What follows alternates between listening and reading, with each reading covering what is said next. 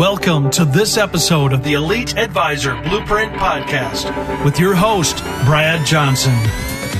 Brad's the VP of Advisor Development at Advisors Excel, the largest independent insurance brokerage company in the U.S. He's also a regular contributor to Investment News, The Wall Street Journal, and other industry publications. Thanks for joining. My name is Brad Johnson, and I'm the VP of Advisor Development at Advisors Excel. In each episode of the Elite Advisor Blueprint Podcast, it's my goal to distill the best ideas and advice from top thought leaders and apply it to the world of independent financial advising. On this episode, I'm joined by special guest Cameron Herold. He's been called the best speaker I've ever heard by Forbes magazine publisher Rich Karlgaard. Cameron has empowered business audiences all over the world to take the actionable steps needed for hypergrowth. Cameron actually got his start as a lifelong entrepreneur by starting his first business at the age of 21 and later helped turn 1-800-GOT-JUNK into a household name as he grew their revenues to over $100 million during his time there. He also runs his newly formed COO Alliance, which focuses on coaching and growing the number two in command through his proven strategies. His two books, Double Double and Meeting Suck, are both business bestsellers, and as of this show, he's just released his latest book, Miracle Morning for Entrepreneurs, co-authored with Hal Elrod. Although this was officially the first time that I'd met Cameron, this whole conversation felt like talking with an old friend. You guys are going to love it.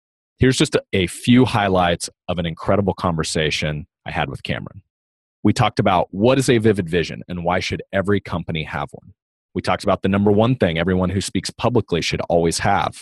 And included in that, advisors, public seminars, public workshops, you should always have this. You guys are going to find this incredible. We talk about the secret to niche marketing. We talk about why meetings don't have to suck and a simple framework for holding great meetings. What's the secret to landing free PR and how this led to 1-800-GOT-JUNK being featured on Starbucks cups around the world.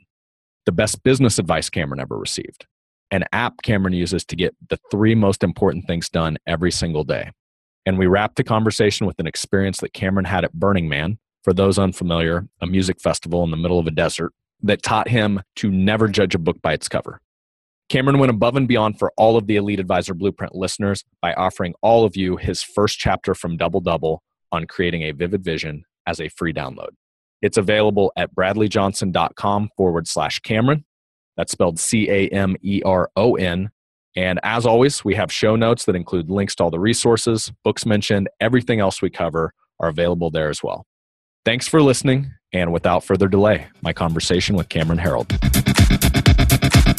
Welcome, everyone, to the Elite Advisor Blueprint Podcast. I have special guest Cameron Herold with us here today, who I am tremendously honored to have. We were introduced by our mutual friend, John Rulin, Cameron. So welcome to the show, and I'm really looking forward to all of the knowledge you're about ready to drop on us here today.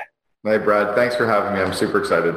Cool. So I just have to ask right off the get-go, we'll get to all the business stuff here in a second, but my buddy John gave me some insider info that you just completed your first full marathon. So what brought that all about and what did you learn from it? Yeah, I've had that on my bucket list for probably 8 or 9 years formally, but I've had it in the back of my head for about 25 years that I wanted to run a marathon. I always knew that I kind of needed to. And back in April, my wife, one morning, we were lying in bed talking about kind of where we were going with the next year. And she kind of kicked me and said, "Are you going to run the darn marathon or are you going to keep talking about it?" And I was like, "Yeah, I'm going to run it. Of course I'm going to run it." Meanwhile, inside, I'm like, "Oh, I don't know if I want to do this." But I signed up the next day. Signed up for the one. I said I wanted to do it by the time I was 50. So I had kind of until I was turning 51 to get this thing completed. And my birthday is the end of this month. And so I signed up for the one that was closest to the very end of that year. Got a couple of friends to help me out with it. I got one to do all my long runs with me here in Scottsdale. And I got another friend to fly across the country and actually pace me in the marathon. So I completed it a week ago this week. Congratulations. That's huge. Thank you. Yeah, I'm pretty excited. Was it easier or harder than you thought it was going to be? The training was harder. The training was significantly harder, partially because I have a bit of an insane travel schedule for speaking, and I'd done some global events. So it was hard fitting those runs in. But the actual race itself was much easier than I thought it was going to be. I think partially it was because I trained in 95-degree weather in Scottsdale, and I was able to run in Portland in 55 degrees in the rain. So my body was really thanking me for it. So yeah, it was much easier. Hey, that's the key to training right there. Do the more extreme version of what you're actually going to end up doing. Yeah, it's funny because I started the race thinking I'm one and done. Like I will never do another marathon. That's it, this one race. And then I finished and I was like, I'd like to do a couple in Europe. I want to do Chicago. I want to do New York. I actually signed up for another marathon 4 days after finishing Portland. So I'm pretty excited. Very cool. Well, as a former football player, I pretty much was trained in the opposite of marathon training, short bursts and then rest for a while. I have not quite made that commitment. I've done a couple of Tough Mudders, but one of these days I might commit to pulling one of those off. You either do or do not, as Yoda would say.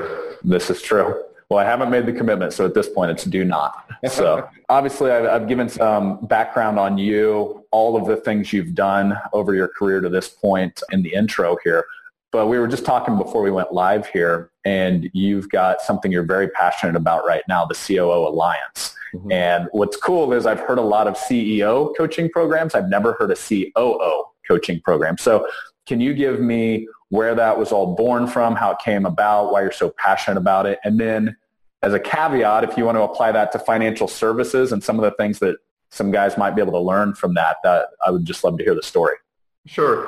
Yeah, I think what happened was I started to realize I've been coaching entrepreneurs and CEOs all over the world for 9 years now. After I built 1-800-GOT-JUNK and left there 9 years ago, I started coaching entrepreneurs and CEOs up to very, very high levels. I coach a monarchy in the Middle East. I coach the CEO of Sprint. So I'm coaching real businesses, and started seeing that there were all kinds of groups for entrepreneurs to go and learn from. There were EO and YPO and Vistage and Genius Network and Mastermind Talks and Maverick, all these amazing places for entrepreneurs to go. There's great places for financial advisors to learn, and places for lawyers to learn, and places for marketers and for engineers, but there was nowhere for the second in command. There was literally not a group anywhere for the COOs at a high level to go and learn from each other. So I created the COO Alliance as a way for me to educate these second in command so that they can actually grow the entrepreneur's company. And literally got huge response from it right away. I tested it as an idea with a few of my clients' second in commands and held an event here in Scottsdale and sold it out within 26 hours. So I think maybe the lesson for the financial advisors is try to fish in a pond where nobody else is fishing. There's all kinds of ponds out there, but we always tend to go for that same group. I bumped into someone the other day who is a financial advisor, and she only works with children of high net worth individuals. She won't work with the high net worth individuals, she'll only work with their kids. I talked to someone the other day who only works with divorcees, and she'll only work with female divorced clients. She won't take on anyone who's married. So they're literally finding these little niches and going really deep into those. And I think that was what I tried to uncover with the COO Alliance as well. Makes sense. So speaking of second in command, my experience from financial services is you've got these great type A personalities. As a self-admitted guy that has ADD, a lot of financial advisors definitely relate to just, it's a sales mentality. And I think one of the toughest things, and I'm into your book, Double Double, and you said something in there about how you guys were able to find a type of talent at 1-800-GOT-JUNK. I think that's a constant struggle in financial services. And it is that transition of, running a business as a sales guy to running a business as a business owner that a lot of guys struggle with. So do you have some ways or some frameworks that they might want to think with of how they can break through that and find that top talent? Yeah, well, so the way that you have to break through is before you worrying about finding top talent is you have to set your mind at a different level. And that means you really need to start envisioning your company as a company, not as a sole proprietor with just you running it. So, the best example I've got is Elon Musk. Now, I know everyone talks about Elon, but I've known Elon for 25 years. Elon's brother worked for me in 1993, and I was a reference for him in his very first round of funding in 95. So I've known Elon for a long, long time. The reason he created the Tesla Model S as a 7-seater car, he has 5 kids. So he wasn't going to build this amazing car unless it would seat his family. So he leaned out into the future, wanted a car that was similar in design to his McLaren F1, super fast, super sexy, but also could seat his kids. And then he kind of said, who's with me? For financial advisors, the way they need to look at their business is lean out 3 years and do what I call the vivid vision. And I describe it in pretty good detail in chapter 1 of Double Double. We can give you a PDF that all of your listeners can get a copy of and, read it for free. I love that. It describes in detail how to visualize their company 3 years from now without worrying about how they get there. But they have to picture it as a business with other moving parts. And I think if they're always that one person doing everything, they're going to kind of be destined to that. But if they lean out past that and design a business that's bigger, they'll get there. Another thing is they have to surround themselves with the best. Your network is your net worth. And I think too often we spend time with people that are just like us. We need to be spending time with people that are running bigger businesses, operating at a better level, thinking at a bigger level. I'm part of 3 groups that I raise my bar with all the time. I'm part of Dan Sullivan's 10X for Strategic Coach. I'm in the Genius Network with Joe Polish, and I'm part of Jason Gaynard's Mastermind Talks. And those 3 groups raise my bar and raise my game, but they're also making, having me around other entrepreneurs that are doing big things and thinking in big ways. So I think that for, anyone who's listening is to kind of surround themselves with those people. And then remember, we don't have to be the ones to figure all this stuff out. It's already been figured out. All we have to do is our R&D should stand for rip off and duplicate. So when they're trying to think about how do they grow their business from where they are out to here, instead of trying to grow it from where you are out, trying to design what it looks like out here and reverse engineer that. So now I have to bring this up because you mentioned it. So watching your TED Talk you did a few years back now, over 1 million views. So obviously it's resonating with a lot of people out there. You talked about basically how you did accounting. Will you share that story for the audience here? Because I think there's a great lesson to be learned there. And a little background, the talk was on children should be entrepreneurs, and that was kind of the framework that this story came in. Yeah, so I realized at a very young age that education was a way to get somewhere. And I also knew at a very young age I was never going to have a job interview. I was never going to get a job. I would always be running my own business and growing companies. And I wanted to take accounting as one of my courses in university, but then when I got into the course, I realized I have a form of dyslexia called dyscalculia, which is I flip all of my numbers. And I have 17 of the 18 signs of attention deficit disorder. And I was busy running a company. I had 12 employees when I was 20 years old. So I was, doing other stuff. I guess the shortcut, I hired someone to run my accounting assignments for me. And I was running a bar, and I hired one of my bouncers to do my accounting assignments. And every week I paid him in beer, and he would hand his assignment to me. And so I cheated, basically. But at the end of the day, when I was going in to write my final, my dad said, I was crying because I knew I wasn't going to pass the final because I had no idea what the content was. And he said, well, how did you get this far? And I said, I paid somebody to do my assignments. And he said, well, good. You learned how to hire your first accountant. And that was actually probably the more important lesson for me in university than memorizing how to do accounting was I didn't have to be good at everything. I had to be able to find people who were good at it, find people who loved it, and hire them to do it. And then I could do what I was really good at.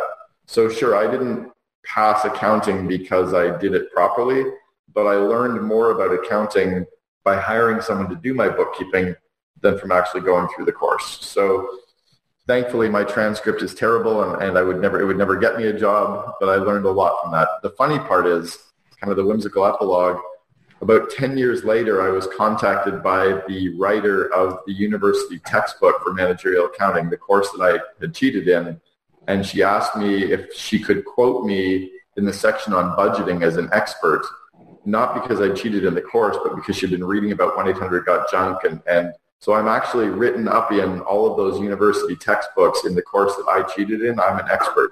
It's like the world is weird. It's so interesting how that works. I was just out at a retreat in Philadelphia on how to be a better dad, run by a guy named John Vroman. He, multiple time college, basically speaker of the year at the college level, never graduated from college. What I learned about it is our school system is fundamentally messed up. I think what we should do with school is this. Now, it worked 100 years ago. Here's how I think school should work. All students should get an A, period. They should all get the same result. All students should work together in groups. All of the tests should be open book. All of the exams should be open book. All of the students should collaborate, research together, propose together, and they should all get the same result. Because that's really the way the world works today. You don't have to memorize everything. It's on Google. Yeah. What we have to teach people is to find information, pull it together, synthesize it, work together as a team, collaborate, use each other's strengths. People do presentations. To have a system where only the top 2 kids in a class are the best and everybody else is worst, I was fundamentally beat up for 12 years. Every single day I was told by the school system that I was stupid and I wasn't good enough and I wasn't going to fit in. How is that possibly helping when we could give everybody an A and have them work together and work on their strengths? And I think we could, if we changed school that way, it would be incredible. The problem is the educators don't like it because it doesn't work the way they like to work. Yeah, I read a book that just blew my mind along that same concept, Mindset by Herold. It talks about a growth mindset or a fixed mindset. And unfortunately, when you tell somebody dumb, you've now fixed, when you call somebody dumb, you've now fixed in their mindset, well, I'm just dumb. I might as well not study. There's nothing that it's going to do for me anyway. So, yeah. So, all right. So let's go on to another challenge for financial advisors. Sure. There's a quote in your book. Remember, it's not about measuring everything. It's about measuring and monitoring the right things. And so let's start at the most basic level, because I think a lot of, especially very successful advisors, it is a sales mentality. It's on to the next appointment, and not a whole lot of time to track things along the way. Mm-hmm. So do you have tips for maybe some other businesses that were very sales oriented that you've helped in the past, of just maybe even step number 1 to actually measuring things so you can know how well things are going? So again, I begin with the end in mind. So I try to look at where I'm going and then figure out what's the best path to get there. So if the destination for one of our viewers is here, what are the top 3 things they should measure to make sure they're on track for that? What are maybe the top 10 things they should measure to make sure they're on track with that? So think about that for a second. Mm-hmm. The next part is, I think we have to remember that it's about measuring the critical few things versus the important many. If you think about your car dashboard for a second, when you get in your car and you're going for a drive, your dashboard has a bunch of data on it. What things on your dashboard do you see, or do you look at more often than anything else? The speed. Okay, that's the number 1. And it's gas. It's the biggest dial. And you look at gas. So I look at my battery monitor now because I'm a Tesla guy, so that's why we like each other. But we look at the speed, right? That's number 1, and the dial is a very big dial. And then we look at our battery or our gas because we need to know how much time. But we only look at our battery or our gas every couple days. We look at the speed almost constantly. Mm-hmm. Now we also know that the car is measuring everything, so that if we have to take it to the dealer and we plug it in, they can actually look at all of the data. So you want to have the data available and the data being tracked, but you don't necessarily need to look at it. So as an example, with our financial data, in terms of your business, looking at your P&L or your balance sheet or your cash flow statement, I don't sit and look at that on a daily basis. Heck, I don't even look at it on a semi-annual basis. But I know that it's being tracked, I know that it's solid, and I know that I can have a financial advisor look at it and go through it with me and give me insights. Mm-hmm. The marketing side of things, I know that all of my leads and tracking is being done in Google and AdWords and my Facebook campaigns. I know that all that data is being tracked. I don't look at it, but once a quarter, I have somebody come in and look at all that data and give me advice. So for me, it's more important to ensure that everything is being tracked and that I plug in my business every quarter to have some experts look at it and tell me what's being looked at. I think more often than not, we have business people sitting behind their computer playing business person. And I believe it's people by day, paper by night. They should be out landing more clients, talking to more clients, building their business, building their brand, and then having somebody else look at the data later. So for me in my business, as an example, I have one core data point. That's it. And my data point is this. How many speaking events do I have booked on my calendar for the next 12 months? And as long as I have at least 8 on my calendar, I know that everything is good because that's the top of my sales funnel. The more speaking I do, the more clients I get, it all just kind of flows through my funnel. So I only look at one. So it's my speedometer is booked paid speaking events.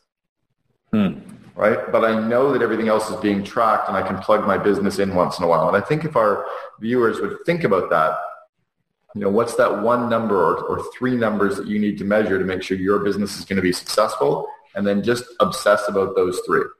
Well, what's interesting is I just listen and hear your business model. It's really not that different than a financial services model. A lot of our advisors give public events that then lead to set appointments on from there, right? So what's interesting, though, I see a lot of advisors set their goals the opposite way, where it's these big pie in the sky numbers of, I'm going to do 15 million, 20 million of assets, but they don't actually break it down to what are these weekly activities that I need to be performing to get the big results. So I have my business plan. I know what my revenue is going to be. I know all the different product categories and services and how much revenue will come from each one. I know my activities that I need to do on a quarterly and monthly basis to get to that plan. All that stuff is there, but I know the one core number is speaking. Yeah. Right. And then from there, I know my coaching clients and speaking events and how many have to come from YPO and EO and speakers bureaus. But to be measuring all that stuff means I'm spending too much time measuring my business and not enough time doing my business. Mm-hmm. And as long as I know where I'm going, most people don't know where they're going. They don't have that plan. They don't have that path. Mm-hmm. Now, you mentioned that our viewers are doing speaking, many of them. I'll tell you for sure, if they don't have a book, no one is going to take them seriously. That if they're in that advising space, if they're a thought leader, they need to have a book. So I know, I've just done my second one, Meeting Suck. Now, I worked with a group called Book in a Box, and I can give you a link to it if they want. Our listeners can actually get some free stuff by going to my link from Book in a Box. But they need to have a book. Book in a Box will interview them, pull all the content out of their head, have a hard copy book that they can give away to clients. So I did a speaking event 2 days ago in Detroit to 850 CEOs. All 850 got a copy of my book.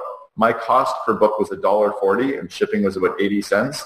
So it only cost me $1,800 to give 850 people my book. Talk about positioning yourself in the marketing space, right? So Cameron, you said they got your book, but it sounds like, did you ship it to them after the fact?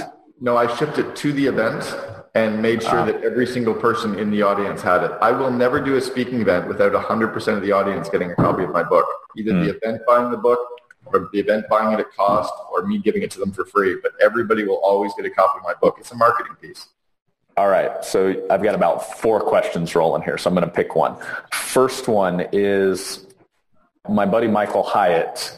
I'm in the middle. By the way, I will endorse Book in a Box right here. I'm 2 of my 90-minute phone calls in, and it has been a game changer. And this is me hiring a professional writer before and struggling and battling for about probably 4 or 5 months now, to now where it's just like 90-minute call, talk like we're doing right here, and boom, it's all laid out. It's awesome. I know you're involved with them and do a great job with them. And I did my first book a completely different way. My first book, Double Double, took me 18 months to write. Really? Oh, wow. Yeah. I've done one with the traditional way 6 years ago, and then I did one with Book in a Box. I've got 2 more that I'm doing with them now. It's an amazing process. So we'll dig in on that in a second. So going back to my buddy Michael, who is a former CEO of Thomas Nelson, just been in that world a long time. He said there is life before the book and there's life after the book. So can you speak to that with your first book, Double Double? How did perceptions change? How did your business change before and after the book, since we're on the subject? Well, there's a funny part of that is my first book, when it first came out as version 1, in the introduction, it said, "Thank you to my wife, Jane." And now if you read Double Double, it says, "Thank you to my wife, Kim," because we've been divorced and remarried. So there's life before and after for sure. And I get along really well with my ex-wife, and my wife and my ex-wife get along great, so we can all laugh about it. But I've definitely got life before and after. That's a big change before and after the book. Right? My book has definitely positioned me as a thought leader and an expert. It's been a way for my ideas to get shared with people and for them to share it with others. It was a way for me to get all of these ideas swirling in my head and package them in a way. I didn't have a desire to be a writer. I didn't wake up in the morning and have some need to say it, but my clients wanted more information, and it was a way for me to position myself as a more impactful thought leader. My speaking fees have tripled since I put my book out 7 years ago. Yeah, they've tripled. And my coaching fees have tripled. So, I mean, yeah, big for sure. Game changer. Yeah, big time game changer. All right. So quick takeaway. If you haven't caught on yet, if you're a financial advisor out there and you want to take things to the next level, you need to write a book, which a number of our clients have written books. So I've also seen them before and after, and it's huge. All right, so let's go to this, Cameron. How in the world do you speak as much as you speak?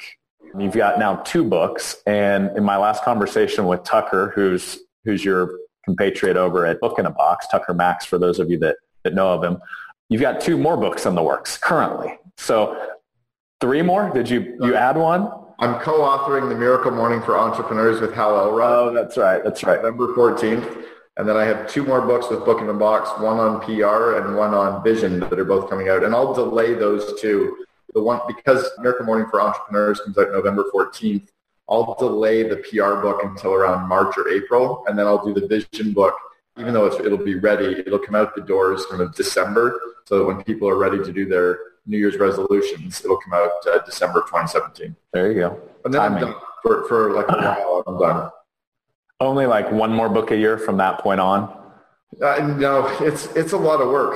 Yeah. But these were ones that had to be written. You know, my BHAG is to replace vision statements with vivid visions worldwide. I have some major platform speaking events that want me to speak about landing free PR because, you know, I'm pretty much a global expert on landing free press. So that book had to be done. And then the opportunity of co-authoring with Hal Elrod for The Miracle Morning for Entrepreneurs was just a no-brainer. When he asked me, I said yes. Yeah, Hal's the man. Meeting Suck was the one that really had to be written. You know, I'm just so frustrated with people complaining about meetings, and the problem is meetings aren't the problem. It's that we haven't trained our employees on how to run meetings. Mm-hmm. Okay, so a takeaway here, because a lot of our clients struggle with the same thing, which is super busy schedules. Mm-hmm. They've got the BHAGs, I want to write a book, I want to get a radio show live, just the big thing. So what methodology do you have to be able to fit all of this in and put space on the calendar for it? Sure. So I do an impact filter with an ROI analysis. So I take a look at what's the idea and what's the real impact it's going to have on my business. And then what are my costs? What are my people costs, my time costs, or my money cost? And what ROI am I really going to get from that? And if it's not big enough, I cross it off the list or I delay it. So I'm very clear on where I'm going. You know, my nickname is Cheshire. If you don't know where you're going, any road will take you there. The Cheshire. Yeah. I'm very clear on what my vision for what my company looks like 3 years from now. And if what I'm working on today doesn't drive me to that vivid vision 3 years from now, it's not going on the list. So I've gotten very good at saying no to opportunities. You know, the reason I'm on your show is it helps me build my brand. It helps me share my ideas. It helps people understand my products. So this is a clear yes. It's easy. It doesn't take any time. It doesn't cost me any money. You know, it's literally 1 hour of my time, but it's massive reach that I'll get. So that's a yes. But to do my own podcast is a huge no. Yeah. Well, which I'm guessing if we did the math here real quick for an hour of your time, this is a huge investment that you're sharing with us, so I appreciate it. Yeah, my coaching time is $3,300 an hour, so I'm giving up my billable time for sure. No pressure on my part. This better be a good show. Yeah. So let's keep going here. You hit on a powerful point there that's actually in your book, Double Double, and it's there's a parable about Warren Buffett, and I don't even know if it's true, but he was helping his pilot do a goal-setting list, and he had his top goals, and then he said, well, what are you going to do with the rest? So here's your top 3 goals. What are you going to do with the rest of these goals? And he's like, oh, I'll work on them when I get time. And he's like, no, that's your avoid at all costs list. Right? So that's a very strong point you make in Double Double. Besides just some of this filtering stuff, what about the stuff where it's a buddy that asks you to do this, you feel obligated, or do you have any clear set rules that just kind of help you break through that? I had a real big aha moment yesterday at this event that I go to called Strategic Coach. I'm in Dan Sullivan's 10X program, and one of the guys in the group said, you're no longer wasting your time, you're wasting your life. So I'm looking at my time now as a very, very finite commodity and really realizing that it is about saying no more often than saying yes. I've always been pretty good at that, but I'm no longer going to just say yes for the sake of saying yes, because this is my only life and I don't want to waste my life. You're right about the activities. I mean, look, I don't think we should have a to-do list. We should take our ideas and put them into our calendar and make our calendar our to-do list. If we don't have enough time in our calendar to do the stuff, we either have to cross it off the list or delegate it or outsource it. But our calendar is our to-do list. How much time is it going to take to work on that project? When are you going to do it? Put it in your calendar. Otherwise, all that stuff just becomes very stressful. It's a great tip. So while we're on the subject of Dan Sullivan, You mentioned a big piece of your success has been essentially your free days, right? Actually unplugging from the business and just actually live life without the worry of any business stuff that's going on outside. I got some insider info that you're also a fan of Burning Man. Mm-hmm. Is this a piece of your free day, or can you kind of talk through philosophically what that does for you? Because I know a lot of advisors struggle with that. No, so I will never work at night. I'm done at 5:30. I don't do client calls. I don't do any work. I don't try to catch up on email. The reality is we're never going to catch up. We're never going to get it done. We're always going to have more goals. As we get our list done, we'll set new goals. So you tend to lie to yourself by saying, I'm just going to work tonight to catch up, or I'll just work this weekend to catch up. What you're really saying is, I'm not that engaged with my spouse or my kids or my hobbies or my friends. So I'll fill my time with being busy with work because that fills me. But that's I think that's a sad life. So I won't work weekends and I won't work nights, which means I don't check email. I don't work on my business. I don't read business books. I read books for fun. I play golf. I'm running. I'm hiking. I'm playing tennis. I'm hanging out with my wife. I'm hanging out with my children. I've got 4 kids. Like, I'm really engaged in that aspect. And on my vacations, I don't read business books. I read books for fun, or I just hang out. Like, I don't want to, and I work really hard when I work, but I play really hard when I play. Is it that easy, or was there something that you had to work through to get there? Has this been a struggle for you in the past at all? Oh, for sure. Yeah, no, I was written up in the Wall Street Journal back in October of 2000 as somebody whose career went very high and flamed out with stress. I had a complete burnout. I collapsed on the floor of the elevator, sobbing in tears. My mom was dying. I just quit my job. Our company went from 64 million to 3 million over the course of 2 months. I'd sold my house. I was moving from the U.S. to Canada. I was literally redlining on stress. I had a metallic taste at the back of my neck where I could almost taste like I was chewing on tinfoil at the back of my neck. And it's actually a chemical secretion caused by stress. So I'm just not willing to go there anymore. I was 35 pounds heavier than I am today. I would start every dinner with a Manhattan. I would finish every dinner with Grand Marnier. I'd have a couple bottles of wine in between. And I was thinking that was just okay. But day after day after day after day, working, I was a complete stress case. I'm just not willing to go there anymore. So was it flip the switch at that point, or was this bring some great coaches into your life that helped you get through that? What was the turning point? That flipped the switch pretty hard for me. I mean, I've had moments, along the years that I've fallen for sure. Like I trip and fall and I'll wake myself up, but I'm more aware now. I'm more aware if I go to dinner with business associates and I order a Manhattan, it's a sign for me that, geez, maybe I'm stressed. Maybe I'm not doing this to enjoy the Manhattan. Maybe I'm stressed. If I'm catching myself being manic, I slow myself down. If I'm starting to think about work a lot, I'll unplug. So I definitely catch myself for sure. Huge lessons for our industry there. It's interesting because I think our industry has a perception of success is what's on stage, either in production numbers or awards or whatever. And a lot of times when you pull back some of those stories, not all. I've met some very successful people that have great balance, but a lot of them, it's from 70, 80-hour weeks, and it's just not sustainable long term. Well, I think, if we go and look at professional athletes for a second, there's not a single professional athlete on the planet, not one, who is working in their exact professional athlete space for 60 hours a week. Maybe working 10 hours a week or 20. Like golfers maybe are working more than anybody else because they're 5 hours for 4 days straight in a golf tournament. So maybe that's 20 or 30 hours, but they're not, but then they take a couple weeks off. Or a professional football player, they're not playing a game every single day.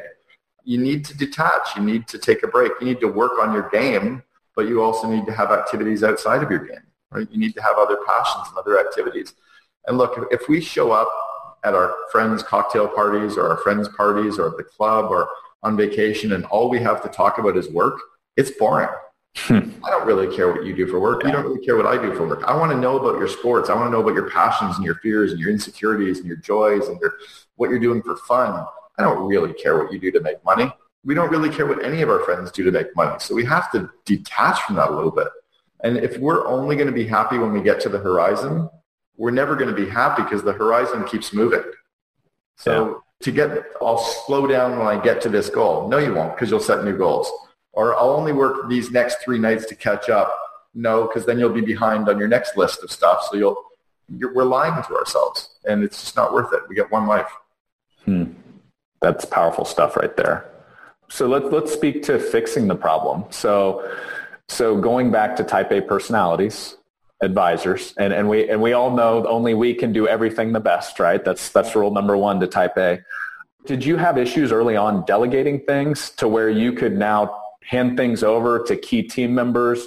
And going back to your whole concept of double-double, which actually I'll let you say it because I don't want to butcher it. So for those that haven't read the book, the concept of double-double, what does it mean? Yeah, so yes, I definitely had trouble with delegating, and it was a learned behavior. When I was really starting off in business with College Pro Painters, I was a franchisee, and we only had 4 months to run our business. We didn't have time to hire and train and delegate. We had to do a lot. So I became kind of stuck in that mode. And now what I recognize is I need to get something done, but it doesn't mean I have to do it. In fact, if I take my effective hourly rate, I should delegate everything below what I'm earning per hour. So if I'm doing something that's less than $3,000 an hour, it's not worth my time. It's better for me to delegate everything and me only to work on those high revenue producing activities. So we've started bringing a chef into our home to cook for us. I don't do any work around the house at all, like zero. There's no reason I should, because why would I do a $12 or $15 an hour task where I could spend that hour finding one more coaching client and pay for landscapers for the next 10 years? I really think of my time as that finite resource, and I would rather do stuff for fun or work on my highest revenue producing activities than just being busy. So then that includes in our personal life. Sorry, double-double is all about how do you double your revenue and double your profit in 3 years or less, which is really growing your company by 26% 3 years in a row. For me, that's actually very slow. I'm more used to, when we built 1-800-GOT-JUNK, we doubled 6 years in a row. Even with my current business today, I'm 500% in 9 years. So I'm well past a double-double. So you just wanted to chunk it down so people could keep up, basically, is what I'm hearing you say. Honestly, I kind of dumbed it down. Look, my business today is up 50% over a year ago. Actually, it's up 50% in the last 6 months over the prior year's revenue. Like, I'll probably double this year on a 7-figure business already. I'll double it again. Yeah, I'm dumbing it down. So let's circle back around to the delegation factor, because in the book Double Double, you talk about A, talent, right? And that is a big struggle in financial services because guys just struggle to find good people. So tips to this? Yeah, so this is true in every business. People struggle to find good people because they don't sit down and define what does the good person have to get done in their job and how do I find someone who has done that before. And we often don't need full-time people. We can hire people to do components. We can outsource. We can hire fractional. We can hire, heck, you got places like Elance and Odesk and Hire My Mom, that Fiverr, where you can have experts doing stuff. I had, you can't see it right now, but I had, well, I'm going to show you. Hang on. This is If you're not 5 minutes early, you're late. Bingo. So that's literally a huge cartoon that I had made that's, like a 2 foot by 3 foot painting. But I had the cartoon designed for $5 on Fiverr because I couldn't find the example that I wanted to illustrate, which is stop saying, sorry, I'm late. What you're really saying is, I'm selfish. I don't respect your time. So I had this cartoon made for $5. Now, I don't need to have a graphic designer in-house, but every once in a while I need graphic design work. So I post what I need done. Somebody's doing that for $5. But we often don't think that way. We're often like, oh, I can't afford a designer. You don't need a designer. You need something designed. And I think if we looked for A-level people to work on a project for an hour or a project for 5 hours, you don't need to have a full-time salesperson. Maybe you need someone to sell 5 hours a week. The freelance economy is huge right now. Yeah, it's amazing. It's changed my life. It didn't exist in our parents' era. When the best of the best in the financial services industry, the 50 and 60-year-olds were starting, they didn't have freelancers because they didn't have a computer to go find them. You'd only look at the classified ads in the newspaper. So they're not wired this way.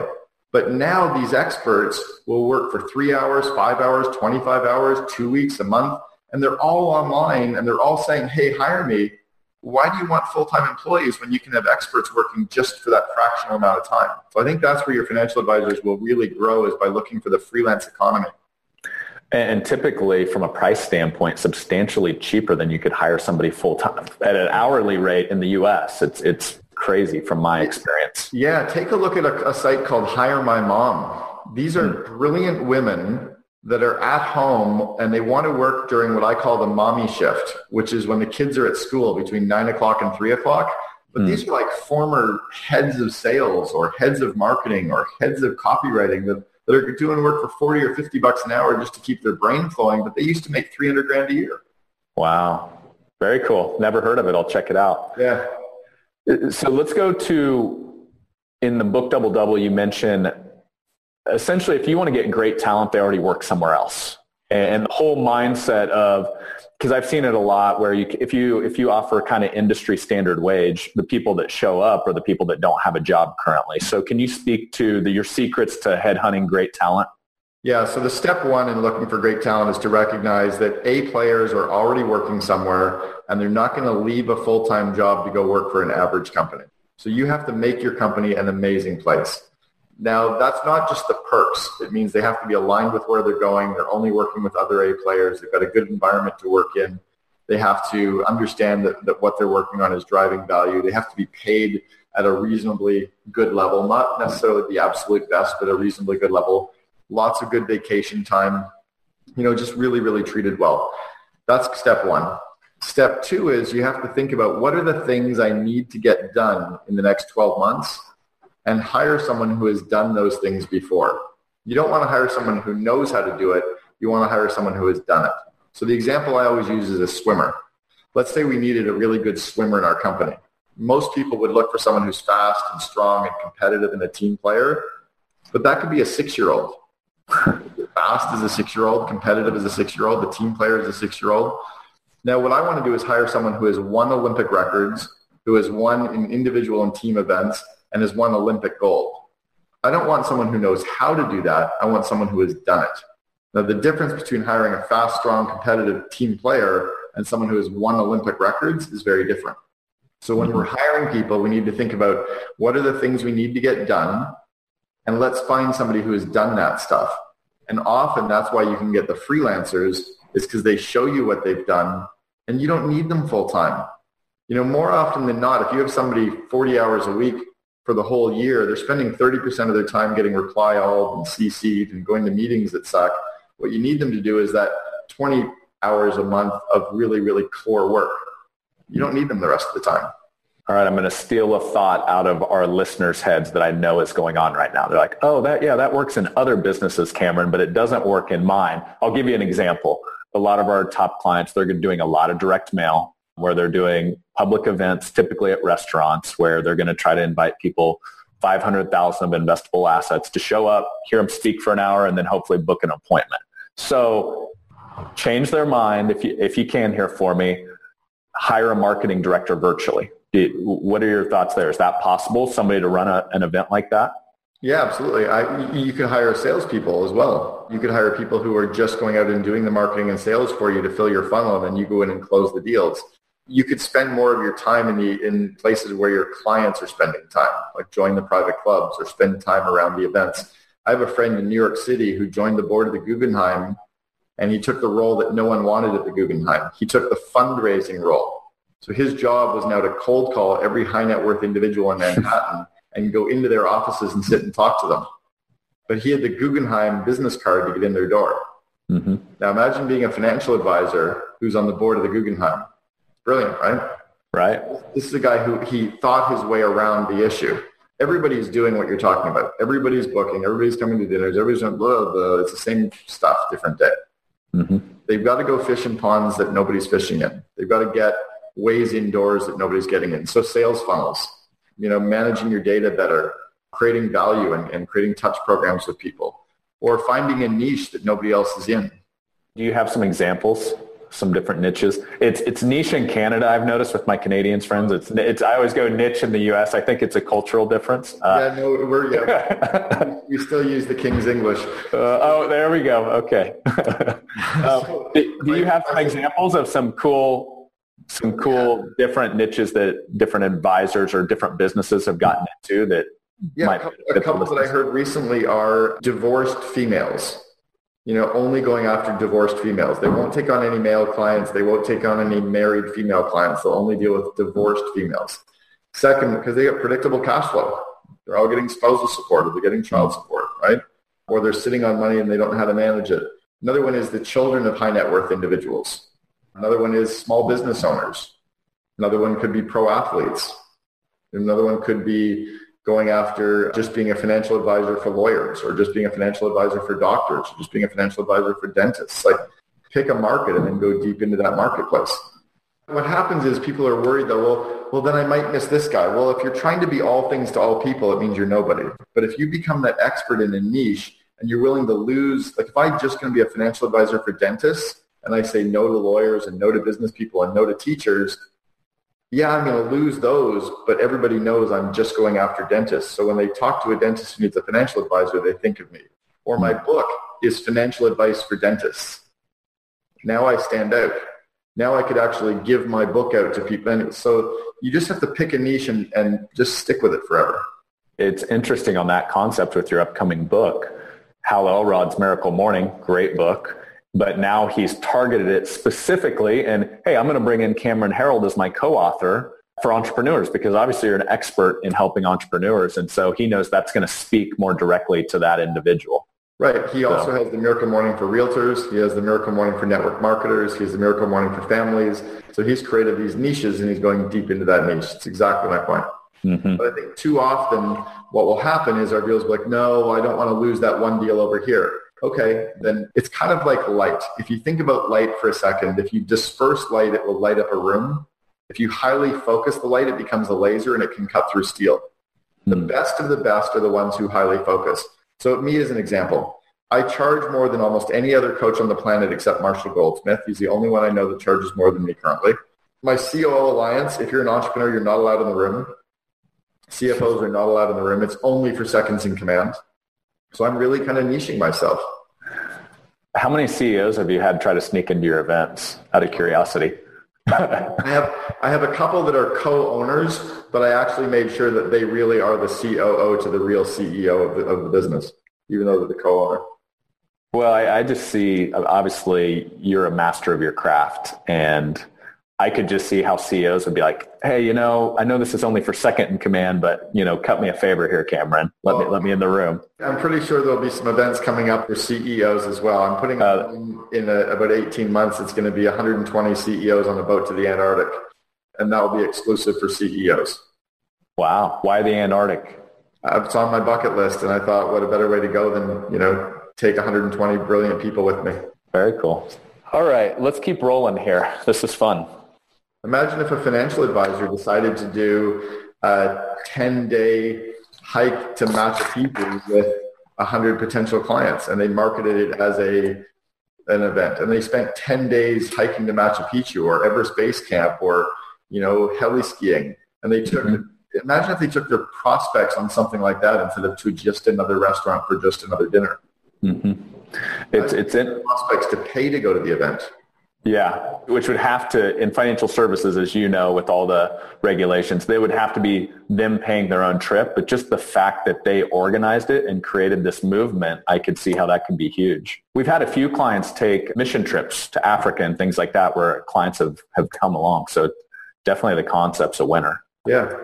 So I feel like we haven't spent much time at all on Meetings Suck. And I haven't personally read the book yet, but everybody that's read it is just like, you've got to read this book. Yeah. So can you give us a 30,000 foot view? Here's the concept of the book. And here's what I'll add one other thing on here before I let you run. Most financial advisors, they're actually the opposite of typical business. They struggle with even having meetings because they're so busy. Sale. Oh yeah, I should probably let my staff know what's going on, once a month or so. So if you can speak to that, I'd love to hear your thoughts. Sure. Well, a meeting is also a time when you're meeting with a prospect or meeting with a client. That is a meeting. So the reality is, the reason I wrote the book Meetings Suck was I was getting tired of people saying meetings suck. And the reality is meetings don't suck at all. We suck at running meetings. And what we need to do, we would never send our kid off to Little League baseball without teaching them how to catch a ball and throw a ball and hold the bat. We would give them the basics. We wouldn't want our kid to go to Little League and feel like a complete failure. But we let our employees or our leaders attend meetings or participate in meetings or book meetings without having any training. It's insane. So the reason I wrote Meetings Suck was for all employees at all companies to finally have that 100-page book to teach them how to attend them, how to participate, how to lead them, and how to actually run highly effective meetings. And that's kind of what's happened is people are buying them by the hundreds, giving them out to clients, giving them out to all their employees. It's coming off really nicely. So what are some tips you have to keeping your meetings running on time? Because a lot of our clients struggle with that. Well, the best way to have a meeting start on time is to finish everything 5 minutes early. So if we're on a call from 8 o'clock until 9:30, we finish at 9:25. And that gives us time to walk down the hall, talk to our assistant, get a cup of coffee, go to the bathroom, check our email, and then pick up the phone right at 9:30 to say, hi, I know I'm on time for our 9:30 call. Just a reminder, we finish everything 5 minutes early, and that's how we show our respect. So when you start everything on time by finishing 5 minutes early, that's a huge, huge tip. That's gold. That's a simple one everybody can run with right there. Everybody can do it, and it involves no change. You don't have to put a buffer in your calendar. It's just stop 5 minutes early. Mm-hmm. What other concepts out of the book do you think financial advisors out there could benefit from? Just high-level stuff that you could share in the next few minutes. They definitely benefit from the actual structure of running meetings. So every meeting has to have a clear purpose. Just the one sentence, why are we here? Every meeting has to have a maximum of 3 agenda items. What are the 3 main things we're going to get done in the meeting? Then no agenda, no attenda. Just allow people to say, look, if there's not an agenda in the notes section, what we're covering, in what order, and how many minutes on each item, I'm not coming. So even when I do my coaching calls with clients, they send me the agenda for the call. They rank in order the topics that they want to cover. Topic 1 might be 6 minutes. Topic 2 might be 23 minutes. Topic 4 might be 15 minutes. And then we know how long to spend on each item. Then we start on time. We finish 5 minutes early. And we book everything for half the time we first think about booking it for. And I always joke, I say it's like a quickie. You can get it done in less time if you need to. So if you're going to book a call for an hour, book it for 30 minutes. You'll get it done. If you want to book a meeting for a day, book it for half a day. You'll get it done in less time. So those are the basic kind of core premises. But I also talk in the book about, how to run all different styles of meetings, how to run a financial meeting, how to run a strategic planning meeting, how to run one-on-one coaching meetings. So I talk about all the different types of meetings and how to run those as well. So literally, you're saying as a company leader, if I don't put an agenda in there, you don't have to come to my meeting. Correct. I also want people to opt out of meetings. It should actually be a badge of honor, or like, heck, that's a great thumbs up when somebody says, I don't need to be here. I looked through the purpose and outcome and agenda. I'm not needed. It looks like you've got it covered. We should be happy that people are opting out of meetings because they have more productive work to work on. But we also should feel good about not inviting everybody because we want them working on their core, unique ability areas. Jeff Bezos from Amazon has a rule that he only invites the number of people that can be fed by up to 2 pizzas. If they can't be fed by 2 pizzas, he's inviting too many people to the meeting. I like that. I feel like sometimes with meetings in the corporate structure, it's like, oh, I've invited this person, so I have to invite this person. It's like a party, I can't leave this person out. And you're actually flipping that whole model on its head. So I look at the Navy SEALs. When the Navy SEALs go into a room to kill somebody, one person's job is to only look this way, and they will never look past this angle because they know that somebody else's job is just to look this way, and someone else's job is just to do this way. And they know that these guys have got their back. I have to know that if I'm going into a meeting, that everybody else who's not in the meeting is doing their job. And they have to know that I'm in the meeting doing my job, and we've all got each other's backs. The whole kumbaya group hug of let's invite everybody because we don't want anybody to feel bad, really, we're going to get killed. We're going to get killed, right? If everybody running into the room gets to look around and make sure we're all good, someone's going to get shot. And we have to treat business the same way. Everyone has a job to do, but it's not to do everybody else's job. Okay, I want to get to this because this is some more gold, and this has been awesome, Cameron, so I appreciate it. So your upcoming book is on free PR, or basically leveraging PR without having to pay a bunch of money for it. That is like, if you could just set something up here on a pedestal for financial advisors, they would run to that all day long. So there's a piece in Double Double about this magical wall that you created. I don't know if that's a piece of the book or not. Maybe that plays in, but I would just love to hear your thoughts on PR and how you guys did it well. Sure. So I have a video that all of our viewers can watch. They can download it from my products page on CameronHerold.com. And it's a video, about a 90-minute speaking event on landing free PR. They can get a copy of it there and download it or watch it online. But the basics of PR are this. Every morning, every journalist worldwide wakes up, sits down at their desk and thinks, what the heck am I going to write about today? Every journalist. In fact, every journalist sitting down right now between kind of 8 a.m. and 11 a.m. globally is wondering, what the heck am I going to write about today? So our job is not to email them because they get hundreds of emails. They get hundreds of press releases. It's literally pick up the phone, call the journalist and say, hey, Brad, do you have 2 minutes? I think I have a good story for you. And you know what Brad's going to say? Yeah, go ahead, because you're looking for an idea. If I call you between 8 o'clock and 11 o'clock in the morning and say, do you have 2 minutes? I think I have a good story for you. You're going to say yes. If you don't say yes, you're going to say, no, I'm on a deadline. And at that point, I say, great. Do you mind if I call you tomorrow or Friday? You're going to say yes because you always want a new story because every day you have to come up with a new story. And nobody's phoning anybody today. I've used the same way to get PR for 25 years. It used to get hard to get past the gatekeeper back in the 80s and 90s to land free PR. But nowadays, the only people, like when my phone rings, I was going to say it's my mom, but my mom passed away. But it's like my dad or my sister or my wife calling me, No business people ever phone anymore. So you get through the gatekeeper and you're giving them a story that they're going to then turn into their own story. So what we need to do is come up with the core angles, the story ideas that we can pitch. And I cover that again in my book, Double Double, and then also in my video, and then in my new book on PR coming out. So, and you also took this concept and you applied it to your team at 1-800-GOT-JUNK, if I remember correctly, where you had this, I don't want to butcher this, it was this wall of potential things that the company could do in the future, kind of a dream wall. Yeah, so that was less about PR and that was more about when we had the vivid vision concept of where the company was going. We then asked our employees and our suppliers and our customers, where could they see the company in 3 years? What could they imagine the company looking like? And they would give us these ideas. Can you imagine 1-800-GOT-JUNK on the sides of Starbucks cups? Or can you imagine being featured on Oprah? Or can you imagine being a Harvard Business School case study? And we would put that up on the wall with the person's name below it. And then we would figure out a way to make those things happen. We were on Oprah 16 months after putting it up on the wall. We had a 7-minute piece on Oprah. We had a guy come through for a tour one day that saw being a Harvard Business School case study, and he knew the guy at Harvard that approved the case studies. He introduced us, and for the last 9 years, we've been studied by every MBA student at Harvard. We were on the sides of Starbucks cups. We were cup number 70 in the Way I See It campaign. They had these quotes from famous people. We were the first company name to actually be mentioned because it said Brian Scudamore, founder of 1-800-GOT-JUNK, and then a quote, you are what you can't get rid of or something.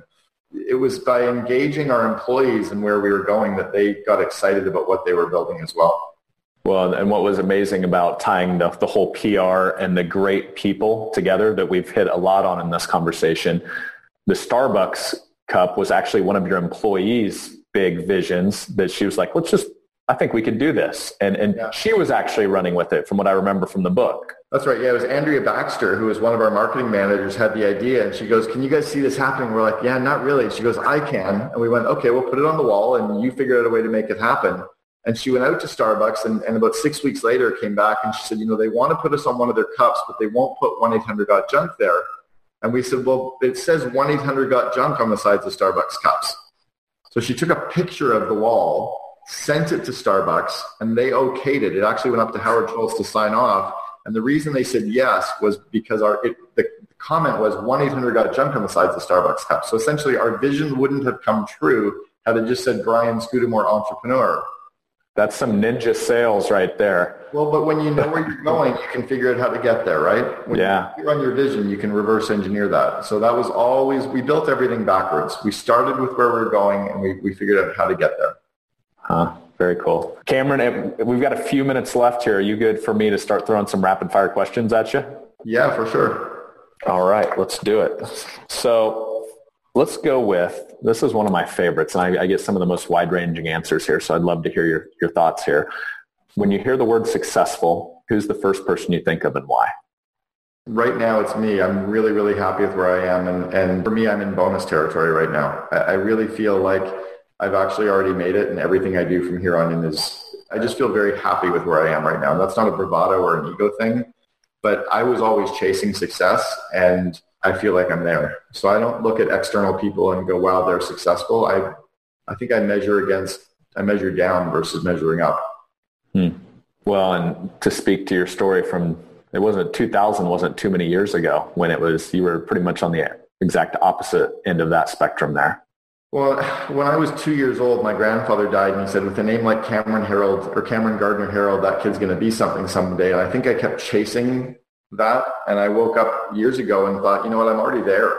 I'm already really there. And I think for me, that's probably why I can look at other people and go, well, they may have a bigger house or a fancier car or whatever, but man, I've got an amazing wife and great kids and my health, and I live in an amazing estate and pretty darn happy. Like I've got, I don't need anything else to feel happy. I feel pretty successful every day. I know that's awesome. Not the answer you were searching for. No, the answer I'm looking for is the truth. Yeah. And that's what you just gave me. And there's a lot of wisdom there. That was the one that just hit me right away. All right. Well, this will be fun. This will be a good one to piggyback that one on. So if you looked at, how old did you say you're just now 50, Cameron? Yeah, I'll be 51 the end of this month. Okay. So you're 50 now. So at age 21, okay, this will be fun. I'm just going to go right off your bio here. So I'll read it for the listeners and the people watching here. So Cameron was an entrepreneur from day one. Age 21, he had 14 employees. By 35, he'd helped build his first $200 million companies. By age 42, Cameron engineered 1-800-GOT-JUNK from $2 million to $106 million. So if almost 51-year-old Cameron today could go back, and let's start with 21-year-old Cameron that had 14 employees, is there a piece of advice you'd give yourself at that age? Yeah, I mean, the last chapter of my book, Double Double, was letters to my 16-year-old self. I wrote something like 65 lessons that I had really learned and internalized that I wish I'd known when I was 16. Again, I'm not trying to sell copies of my book, but that's the entire chapter was letters to my 16-year-old self. The one that I think probably sticks with me the most is a story about Gorbachev and Reagan. Gorbachev and Reagan were meeting back in the 80s trying to solve the world's problems. They both had headsets in listening to the other person, the translation. And somebody came running into the meeting screaming and yelling and upset, and Gorbachev laughed and smiled and said, "Remember rule number 6. Then 3 times during the meeting, he said, "Remember rule number 6. And at the end of the meeting, they were solving all the world's problems. Reagan said, "I only have one question. What's rule number 6? And Gorbachev smiled and laughed, and he said, "Rule number 6 is don't take yourself so effing seriously." And Reagan said, "Well, what are the first 5 rules?" And Gorbachev said, "There aren't any." And I think at the end of the day, that's really what this is about, is this is just what we do to make money. This isn't our reason for waking up in the morning. So at 21 years old, I wish I'd known that I could laugh and play and enjoy and be a little silly and not take myself so seriously, because nobody else is. I think more people are worried about themselves. They're not really worried about me. They're not looking at me. They're not judging me. They're worried what everybody else is thinking about them as well. So maybe we should just hold hands and have milk and cookies and have a good time, right? Just easier. For sure. Hence Burning Man, right? I was just about to say, I go to Burning Man. Yeah. That is on my bucket list. So, dude, you got to go. The art is spectacular. The connections is amazing. You'll never shake hands with another human in your life. You will only hug people. Really? It's an amazing, incredible, beautiful, amazing space. I've been 5 times. It has blown me away every time. Is it just as of 5 years ago you started going, or is this something that... I went 2007 for 4 years in a row, and then I took a couple of years off, and then my wife and I went 3 years ago. We're going to go back together. We had the most incredible tantric week together that we've ever had in our lives. It was amazing. Huh. Yeah. Very cool. Well, I'm sold. I'm going. It's on the bucket list. It's going to get done. Yeah, it's beautiful. It's amazing. All right. Okay, with that advice that you just gave, would it change any at age 35 or 42? Did you already figure some of that out? Would anything else change? Yeah, I hadn't figured it out yet at 35.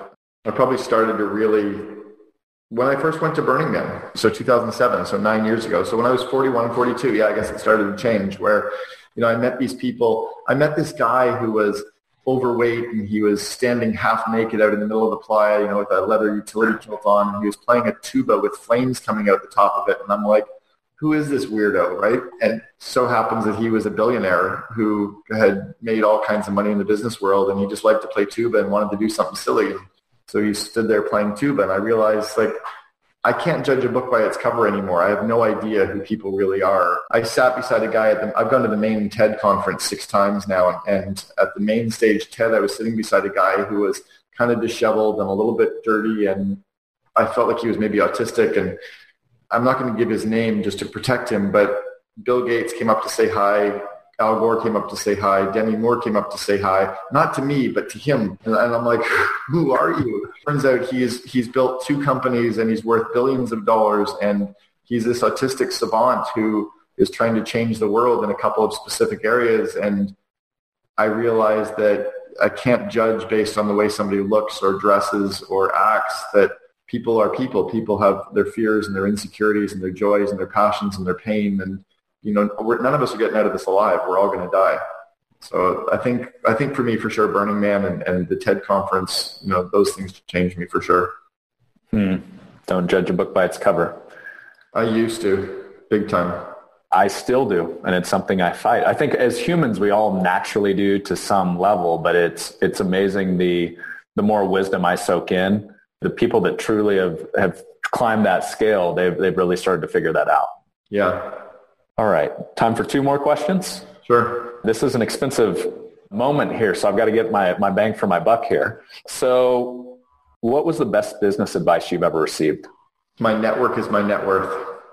For sure, it's by hanging around with successful people that I either learn to be more successful, or I find easier paths to success, or I find systems to rip off and duplicate, or they stretch me, they inspire me. When you hang out with, the money that you earn is the average of the 5 people you spend the most time with. The physical shape that you're in is the average of the 5 people you spend the most time with. Like I'm going to the TED Women next week with my wife to just be inspired again for no business reason whatsoever other than to unplug and connect at a whole deeper level. So for me, that was one. My network is my net worth. Did that come from a book or a person? Where did you originally hear that? It probably came from my dad. I've heard the saying later, but my dad is the one who got us to understand why to join a private club and play golf at a private club is powerful. So I'm a member of a private club here in Scottsdale, the Arizona Country Club. I'm a member at Marine Drive in Vancouver. I'm a member at Vancouver Lawn and Tennis in Vancouver. I'm a member of the Genius Network and 10X and Mastermind Talks and Maverick. So I go to these events where I'm surrounded by brilliant people, and my network is powerful. Like if I read you my list of who I'm actually, 1 degree away from, like I could pick up the phone and call Elon Musk. I could pick up the phone and call Tim Ferriss. I could pick up the phone and call Tucker Max. I could call Joe Polish. I had dinner at Dan Sullivan's home 2 nights ago. Like I really do have these intimate, deep relationships with people that are really, doing some pretty cool stuff, but it's because I've worked to spend time with them. So other than going to events, are there certain things you've done to make sure people like that are influencers that you really respect and want to connect with on a deeper level so that they know Cameron Herold is here for them? How did you connect on those deeper levels, if you don't mind sharing that? Yeah, I've always been open to sharing and helping people. I don't operate on a quid pro quo. Yes, I'll help you if you help me. But if people ask me for help, I say yes. Tim Ferriss wanted to come to my home years ago and hung out with me for the weekend with his brother, and we hung out for 3 days and went to the movie WALL-E, and we talked about weird stuff, and he wanted to and I was like, yeah, of course, right? I didn't know where it was going to go or what it would, and this was just as his book was coming out. He wasn't that famous at the time, right? Mm-hmm. I met one of my very first clients because he was sitting in my house and asked me if I knew this guy, Yannick Silver, and I'd never heard of Yannick. I didn't know what a Yannick Silver was, let alone a big human, right? Yannick's how I met Joe Polish. And that's how my book is on Neck Around at Richard Branson's. Like, you just say yes to those opportunities and help people. Yeah, it's amazing how that's happened in my own life as well. I mean, we wouldn't be on this podcast if it wasn't for the circle of people I've surrounded myself with. And John Rulin and John introduced you and I, but John and I met at the Entrepreneurs Organization. We met at EO. So we met at a global conference of entrepreneurs that we were members of. I met Brian from 1-800-GOT-JUNK because I was an EO member. So I was in this network of entrepreneurs. My clients come from YPO and Vistage because I'm plugged into these communities. So your network is your net worth. People that I'm too busy to learn or I don't have time to be in these groups are just going to kind of they're going to flatline or they're going to grow at 5 or 6%. But when you plug into the right communities, when you help people, when you have fun along the way, when you don't judge a book by its cover, when you slow down to just connect with people on a human level, it's pretty powerful. Yeah. So I've got to ask a follow-up question, because you mentioned your dad in the book about kind of how he created this atmosphere of when you were a kid that really it was like entrepreneur boot camp is what it sounds like. And what did your dad do, or what, because you've mentioned him a lot, he's obviously inspired you a lot to where you've come to today. Can you speak to that a little bit? My dad was an entrepreneur, and both of my grandparents were entrepreneurs. In fact, I even married into a family of entrepreneurs. It's all I've ever known. My dad just got us to see opportunities, to realize that having a job was a bad deal, to look for people's needs or ways to help people or ways to solve problems. He got us to realize that it was about leverage. He just kept teaching us these entrepreneurial systems, and he also had fun. He really had his free time. He took lots of vacations with the family and lots of vacations with my mom, and he played golf every Wednesday. If you call his office on a Wednesday at 12 o'clock, they would all say he's at the doctor's office, but they all knew he was at the golf course. He played golf every Saturday morning, but he played golf at 6:30 and he'd be home by 11. As teenagers, we were just waking up at 11. So we didn't ever notice that he was gone. He always got his golf game in Saturday morning, his golf game in Wednesday afternoon. And he was home every day at 5 o'clock for dinner. We had family dinner every day. So I saw my dad engaged but working, and I saw how free time was so powerful, and he taught us that stuff. Well, and I also took a parenting tip from your dad, by the way, so you can pass this on. Instead of giving you guys allowances, he basically gave you opportunities to find stuff to do and then negotiate pricing with him. Yeah, he basically, we recognized that to pay someone $10 a week to do the same thing was like a paycheck. You're going to get the same $10. You got to do the same things. And what people try to do is less of it. So they're always having to nag you and remind you and manage you to do all the chores. That's stupid. So what my dad did, had a list of all the things we could do. And then we'd say, hey, I want to take the garbage out. And I'd be like, I'll do it for $2. It's like $1. I'm like, no, I'll do it for $2. He's like, I'll get your brother. I'm like, fine, I'll do it for $1. We taught us how to negotiate, how to spot the opportunity before somebody else did. There was an unlimited amount of things that could be done around the house, but he taught us how to spot opportunity and how to negotiate and how to hustle and how to get it done in the least amount of time. At one point I came home, my dad was really mad at me because I was paying my brother to cut the grass, until I explained to my dad that, look, you paid me $5 to cut the grass and he's willing to do it for $3 and I made $2. And my dad's like, you know what? You just learned how to hire somebody. That's pretty cool. He detached from the fact that I was getting my brother to do my chore when I hired my brother to do it. So that is hilarious. The last time I was allowed to do it, he wouldn't allow me to hire my brother after that. But so my question is your brother an entrepreneur now too? He is. My brother bought my dad's company. My sister is also an entrepreneur. Yeah, that's all we've ever known. All right. Well, last question here, Cameron. This has been awesome. And actually, I got this from another friend of mine, a guy named Ron Carson, that he always closed his interviews with this. And so this is one of my favorites. What is one piece of advice you can share with me that led to your success? And I know you already shared your network is your net worth, but I guess if we took maybe your number one answer, what would it be? It's focus. So it's sitting down on a daily basis and saying, what are the top 3 things I need to get done today? And it's working on those 3 things. If you think about, if you're going to work for, 5 days a week and you take maybe 4 weeks vacation every year and you don't work weekends, you've got about 210 working days. And if you just got 3 big things done every day, that's 630 impactful things. But it's thinking about what are the top 3 things I'm going to get done. So what I do is I use an app called Commit to 3. I think it's like $3. And I commit my top 3 things every day to Joe Polish, and he commits his top 3 business things to me. And then I have another friend that I commit my personal top 3 with, Gordy Buffton, and Gordy commits his personal top 3 to me. So every day I have my top 3 business, my top 3 personal, and by putting them into this app and committing them to another person, it nags me to get that stuff done. I love it. Accountability. That's what it's all about. Well, accountability and also thinking about it. The other thing I'll do is I'll write my top 3 down on a Post-it note, and I'll put the Post-it note on the side of my laptop, and it nags me all day because I see it sitting in front of me and it reminds me what I really got to get done. The rest of the work is just busy work. We'll get that stuff done too, but focus on the critical few versus the important many. Awesome.